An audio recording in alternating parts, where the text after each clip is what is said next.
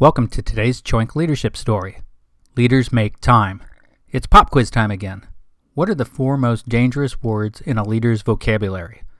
According to Kelly and Bobby Riggs, in their Pathfinder book, Counter Mentor Leadership, the answer is, I don't have time. Let's do a quick self-evaluation.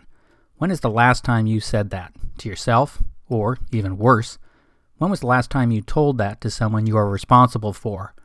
What are we really telling someone when we communicate that, directly or indirectly? I don't have time to listen to you, to coach you, or to take an interest in your life. Gee, why do we have a turnover problem in the company? I don't have time to slow down, breathe, and express daily gratitude. Gee, maybe that's why I'm taking all these over-the-counter pills and ignoring annual medical checkups.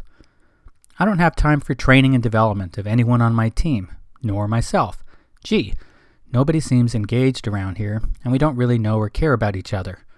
Priorities lead to clarity. Share your priorities.